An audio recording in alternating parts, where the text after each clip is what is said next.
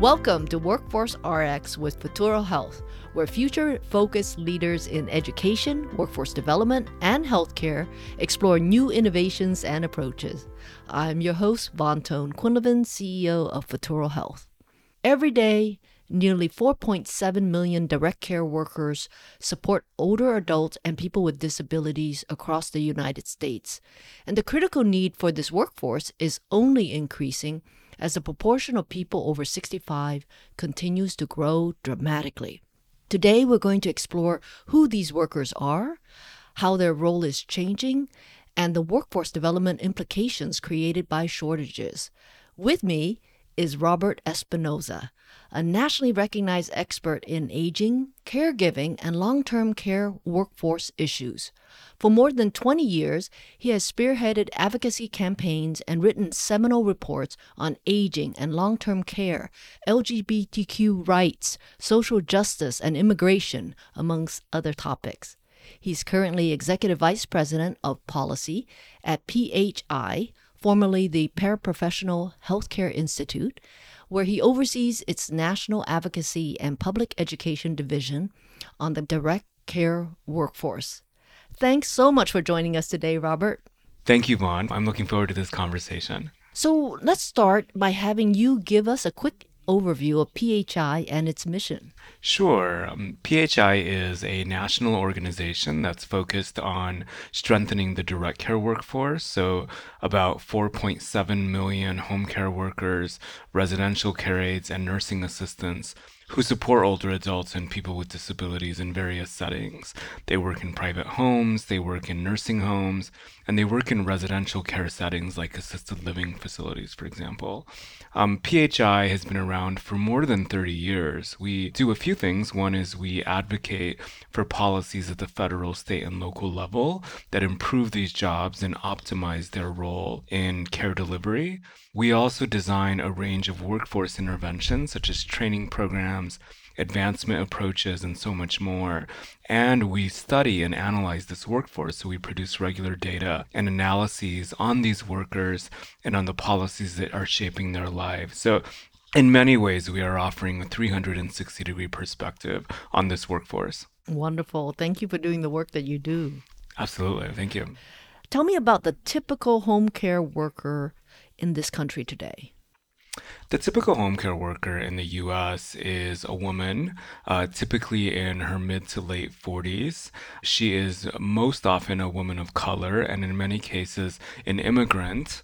And she is low income because direct care jobs are low wage jobs in many ways. The typical home care worker is someone who struggles with poverty, even though she's working jobs that are both rewarding and actually quite difficult physically and emotionally. The typical home care worker also doesn't last in these jobs, so turnover rates tend to be high in home care, and many workers often leave within the first 90 days because either wages are too low or because of their supervisors, the two top reasons that tend to show up. I will say also that the typical home care worker is also becoming increasingly older. So our research does show that 1 in 4 direct care workers is aged 55 and older. So as this country has aged, so has this workforce. Well, you mentioned a number of troubling trends there, but let's for a moment stay on this issue of wages are too low. Home care workers and nursing assistants are essential to millions of people and their family, and yet these jobs don't often pay enough. And as you mentioned, leave this field fairly quickly. Now, why is that, and is there anything we can do about that? Absolutely. I mean, I think what we've seen in the last few years because of the COVID-19 pandemic is a growing recognition that direct care workers are essential to older adults, to people with disabilities, to family caregivers, and to the entire healthcare sector in our U.S. economy. And yet these jobs are grossly neglected and undervalued. The median wage for direct care workers at this point is about $15 an hour, but it's not a wage that has increased much over the last 10 years when adjusted for inflation, and that pushes about 40% of workers into or near poverty. Now, these jobs have remained low in quality for a variety of reasons. occupations. Oftentimes, this work is seen as women's work or the work of people of color, and we know that we live in a country where those sexist and racist ideas devalue a range of occupations, and direct care is an example of that. Another reason is that direct care is primarily paid for by Medicaid, and Medicaid is a system that is often strained at the federal and state level, and it's increasingly under attack. So when Medicaid isn't properly financed, neither are these jobs. What can we do about it? I mean, I think primarily we can really elevate the role of direct care workers in healthcare and long-term care delivery. We can value them as essential members of people's care teams, as essential members of the long-term care system and nursing homes and private homes and residential care settings, and is a valuable part of our economy. And when we improve direct care jobs, either by improving wages, strengthening training programs, creating more advancement opportunities, and so much more, we ultimately don't just improve their economic security and the care that they offer older adults and people with disabilities. We also actually reduce expensive costs like hospitalizations and incur other cost savings. So it's a win-win for everyone when we transform these jobs. And are there strategies that help improve the quality of the job to make them more attractive? I think there are a variety of strategies that could improve these jobs. The first is that we could strengthen just a variety of kind of job measurements or indicators of job quality in this workforce. We could create not just a living wage, but a competitive wage for workers that allows employers to compete with comparable employers in this country. Like right now, a lot of long-term care employers are competing with fast food and retail as two examples, and yet the wages they offer aren't competitive with those sectors. I think the role of sector partnerships and state policies in particular are really critical because we need to figure out ways to pull resources at the sector level and at the state level to create things like better training programs and more advancement opportunities, and really think about the regional supports that are offered within a state, because every state's different. And I think the more we think about that localized state approach, the more successful that will be. And let me ask you, Robert, what is the ideal training path to become one? And then are there education paths to go to the next level and perhaps pursue a better wage? So what we see in this sector is that both training and advancement varies by state, it varies by occupation, and it varies by employer. So it's a very scattered and fractured training system that we see for direct care workers. So in the ideal, there would be entry-level training for workers that would be based in standardized core competencies that we can agree on are the right skills and knowledge bases that all direct care workers should have. The training would be affordable, it would be accessible to workers, and then there would be some way of certifying these workers and making those records available to employers in the state. And then there would be advancement opportunities both within direct care so that we don't lose workers to other sectors and people can see there are advancement opportunities. But for workers who do want to advance beyond direct care, either into administrative or management positions or into other healthcare careers, like an LPN, for example, there would be those opportunities as well. Unfortunately, that is not the ideal. Right now, training requirements are limited. They tend to focus more on home health aides and nursing assistants than they do on personal care aides who don't perform the same clinical tasks that their peers do. Those training requirements vary by state. So in many states, personal care aides undergo maybe 10, 20 hours of training before they start this work.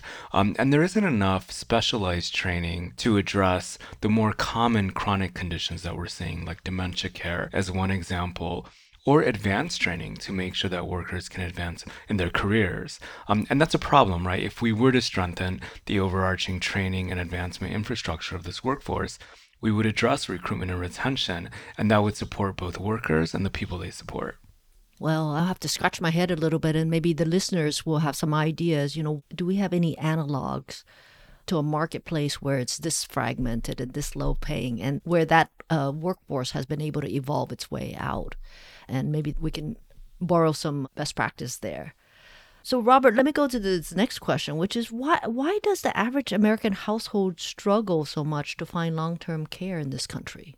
There are a number of barriers that average Americans struggle with when seeking long-term care, and anyone who's gone through this process can attest to it. I can attest to it personally, and I can attest to it as a professional. The first is the confusion of this sector. So let's say your father is diagnosed with dementia, and you realize that you need a home care worker for a set number of hours per week. What you will struggle with immediately is you may not know where exactly to turn to, right? This isn't necessarily information that's often centralized, and if it is, it's not readily available to many people, or they don't know where to start searching for it. I mean, I think several of my peers would say that they have websites, for example, and yeah, I think it's actually a quite confusing first entry point for many people who need this care.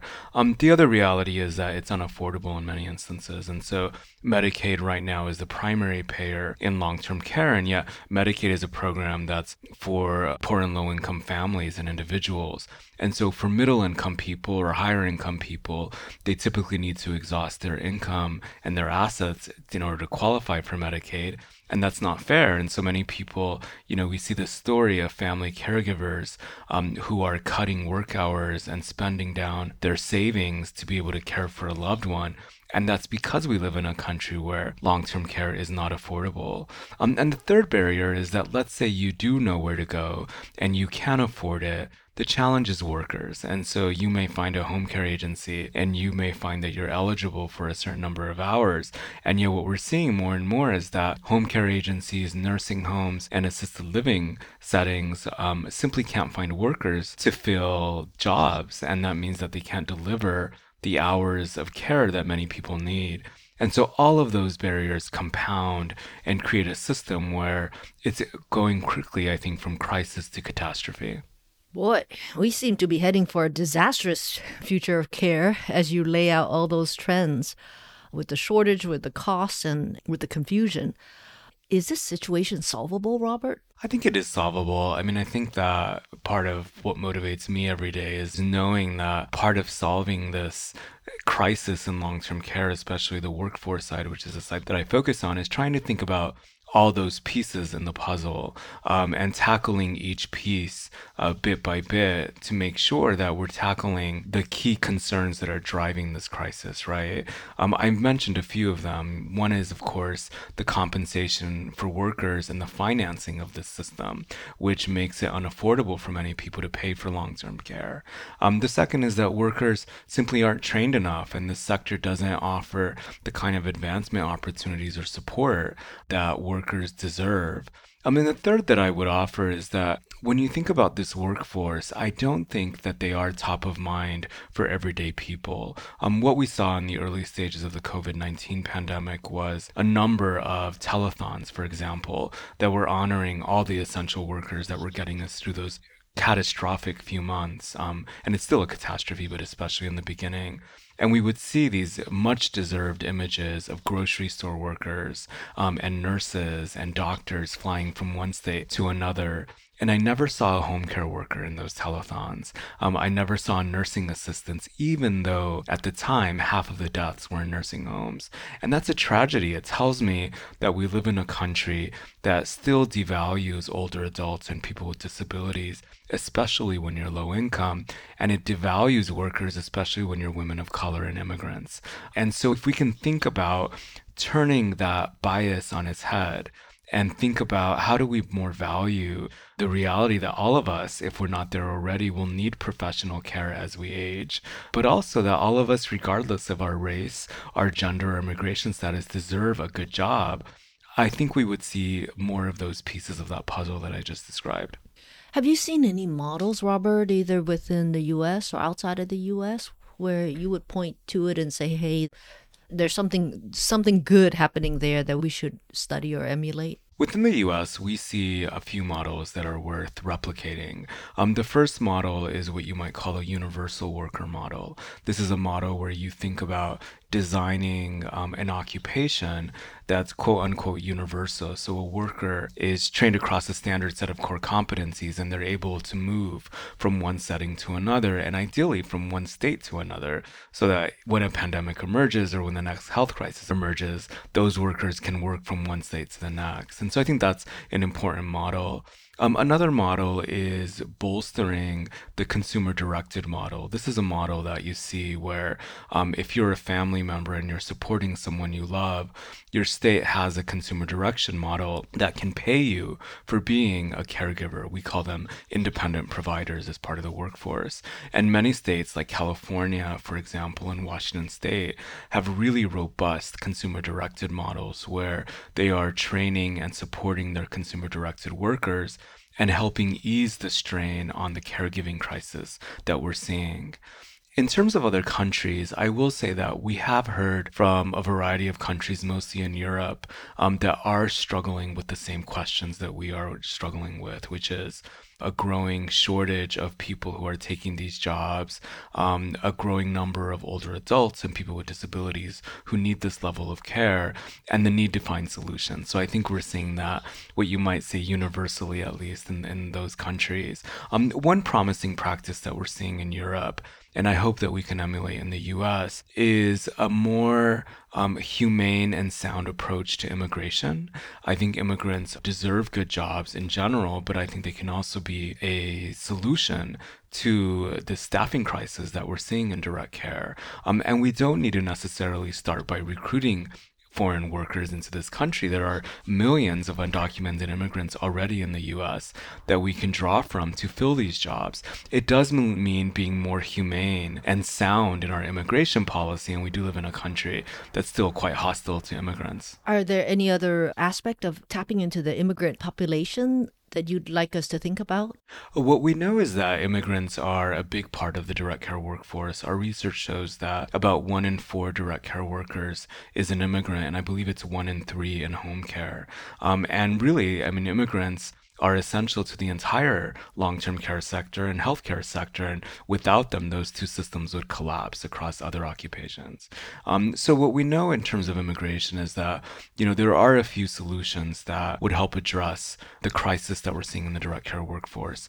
The first is making sure that we offer a pathway to citizenship for undocumented immigrants in this country, and perhaps provide a pathway into caregiving, into direct care for many of those immigrants. I think that would be a big support, and we can imagine that a number of immigrants who are already in the US probably have some level of background in healthcare. I think we see that in other research.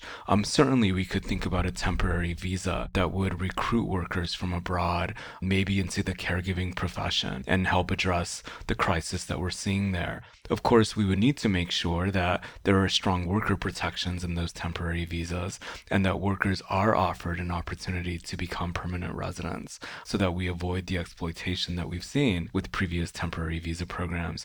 And the third is that there are many programs in the US that are already offering support to immigrants to become home care workers, for example. So in New Mexico, there's an organization called Encuentro. And what they do is they train immigrants, typically from Mexico and Latin and South America, to become home care workers. They help place them with agencies around the state. And as part of their training, they also help them navigate the kind of barriers that many immigrants in this country face related to navigating the immigration system, dealing with limited English proficiency, and so much more. And so I think those 3 prongs are a big part of the solution for this workforce. Well, I'm glad you were a speaker last week with the National Skills Coalition Skills in the State event. We both were there in New Orleans, and I hope you were able to share some of those policy ideas with the folks there. I was. It was a terrific gathering there. My plenary was focused on state solutions and the role of sector partnerships. And what we're seeing around the country is that states are really leading the way on the direct care workforce. We unfortunately saw the biggest federal proposal on caregiving, Build Back Better, fall apart in the last year or so. And that was devastating. I think many people thought that that would really transform both the home and community-based services sector, but also the direct care workforce. In the absence of that federal reform, what we've seen is that many states are picking up and leading the way. So we're seeing states develop wage pass-through laws that help increase wages for direct care workers and make sure that the money goes directly directly into their paychecks. Or we're seeing states develop certification programs and stronger training requirements so that workers are equipped with the right skills and knowledge, and so much more. I think there's a lot of opportunity for state level innovation. So a wage pass-through law, is that because the agency takes such a big cut? I think what we see is that it's unclear the extent to which the money that's often dedicated from Medicaid, for example, as a public payer, goes toward operating costs versus wages. And many employers will say that the reimbursement rates under Medicaid already are insufficient to deliver services, and so it's even harder to increase wages. And yet, what we know is that regardless of that, too many direct care workers are in poverty. And so a wage pass-through law is a way to ensure that if a state increases its Medicaid reimbursement rates or its Medicaid funding in general, that a certain percentage of that money will go directly to workers themselves. And so it will address their financial insecurity. It will make it easier for them to make ends meet, and it will keep them in this sector. And, you mentioned a bit about the disappointment at the federal level and that the states are doing the heavy lifting. What would it take to convince policymakers to take this issue much more seriously? Because right now, as you mentioned, it's relatively invisible to policymakers. There are two current reasons that I see policymakers taking these issues, at least two reasons. The first is that policymakers are seeing a crisis in their elected areas, in their states, in their localities, as federal leaders in their regions. And what they're seeing is that older people and people with disabilities, and sometimes people they know directly, are not able to access the care that they need and deserve. And it's because there's a staffing crisis in direct care. And that crisis has a financial cost and it has an emotional cost on people. And I think more and more people elected to office or appointed to office are recognizing that reality. The other reason is that by and far, when a policymaker or a journalist or an industry leader or someone of influence contacts me, for example, and they're interested in learning more about how to support this workforce, I would say the vast majority of cases are people who have suddenly become personally invested in this issue because they know somebody who needs care and they've realized how underfunded, how dysfunctional this system is, and how often it's a workforce crisis that's at the core of that problem. So they've seen their father be diagnosed with dementia, or they've seen a loved one try to access home care for some reason, and they can't access it, they can't understand it, and they can't afford it. And they know that there aren't workers available. And so the more that people begin to recognize and see the personal impact of this crisis in their daily lives, I think we'll see more policy change and more industry action. As part of the solution, PHI and Futuro Health, we're partnering with Homebridge, a San Francisco-based caregiving organization, under a new state grant to help train in-home care providers. Talk more about what excites you about this grant.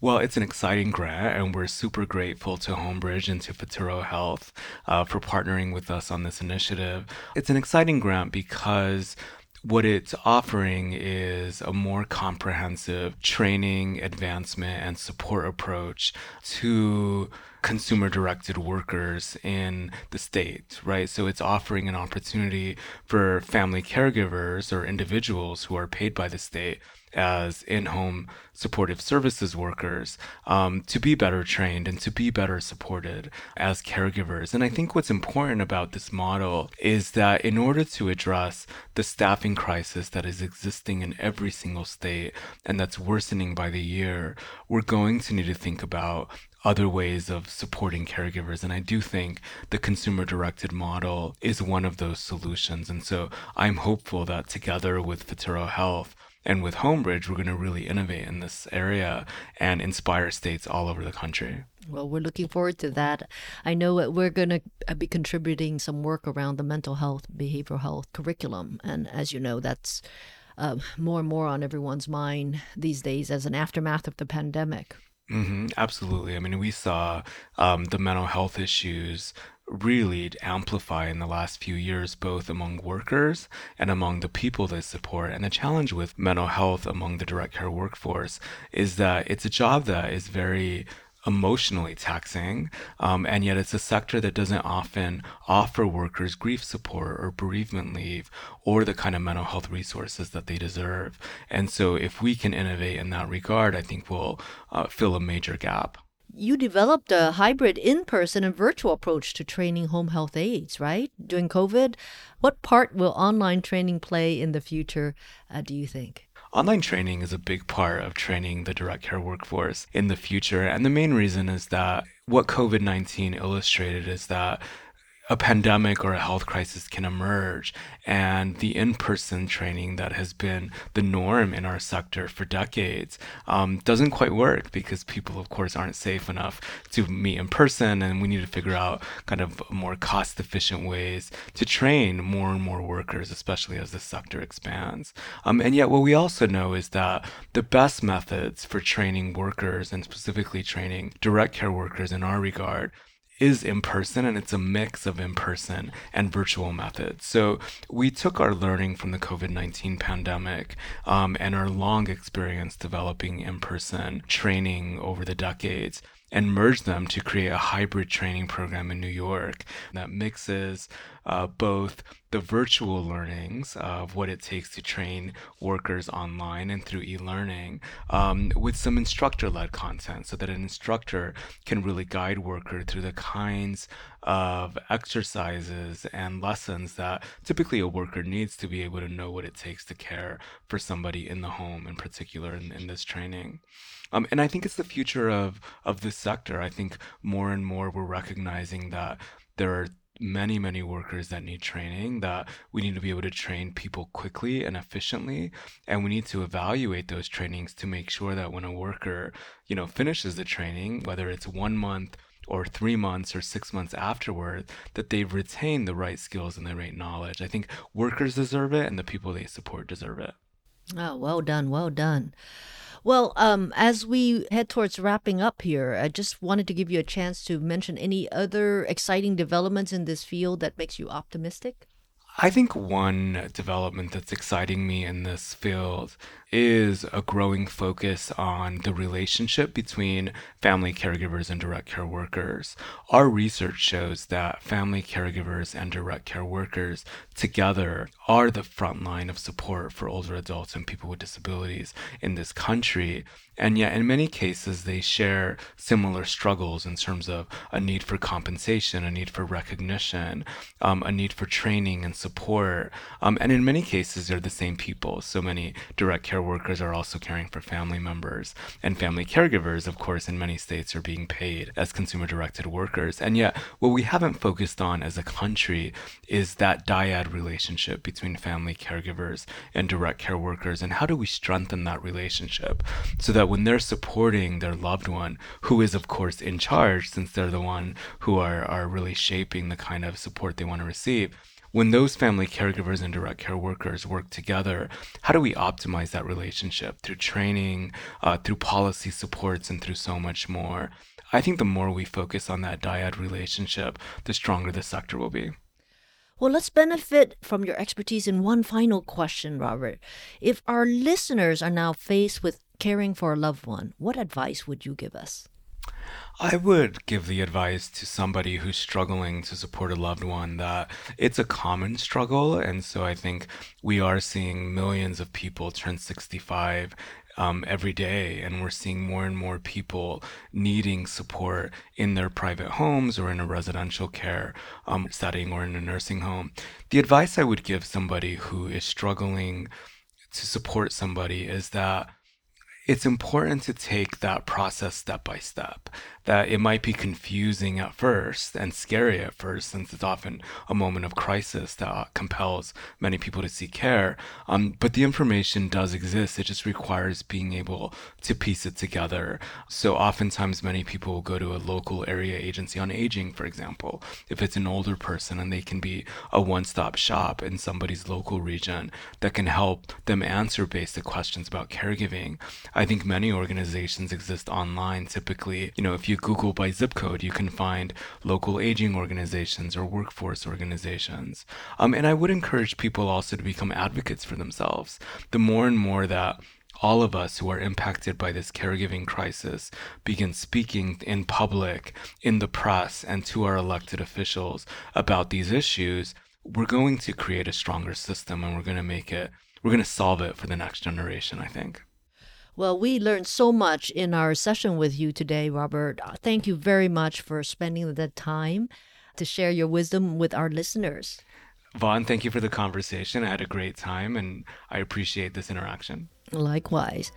Well, I'm Vaughn Ton Quinlivan with Futuro Health. Thanks for checking out this episode of Workforce RX. I hope you will join us again as we continue to explore how to create a future-focused workforce in America.